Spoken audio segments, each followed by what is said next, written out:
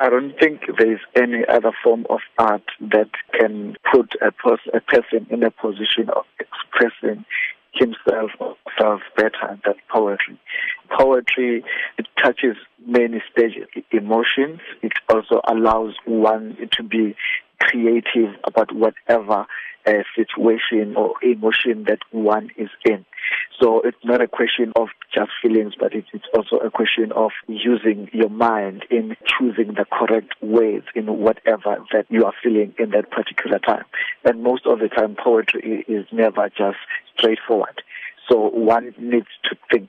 Poetry is for thinkers. So if you are a thinker, that means you dwell in whatever that you want to speak about.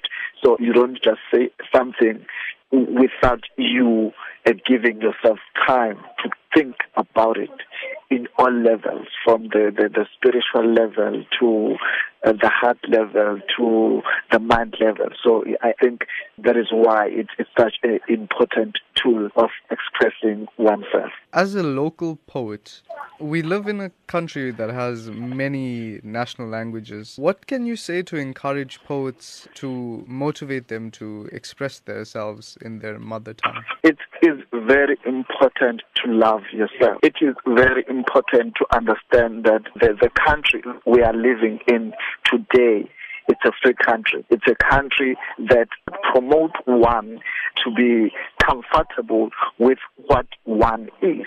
When we speak of the Rainbow Nation, we want to see each and every color in the rainbow. So people should not be afraid to be green, should not be afraid to be orange. Be what you are in your fullest. That is important, so that when we speak of the Rainbow Nation, we are talking about the real Rainbow Nation with all the colors.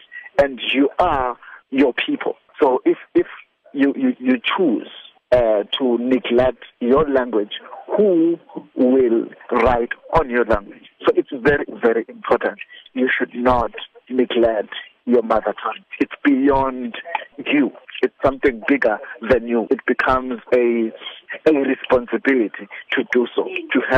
We need to have people writing in their own languages.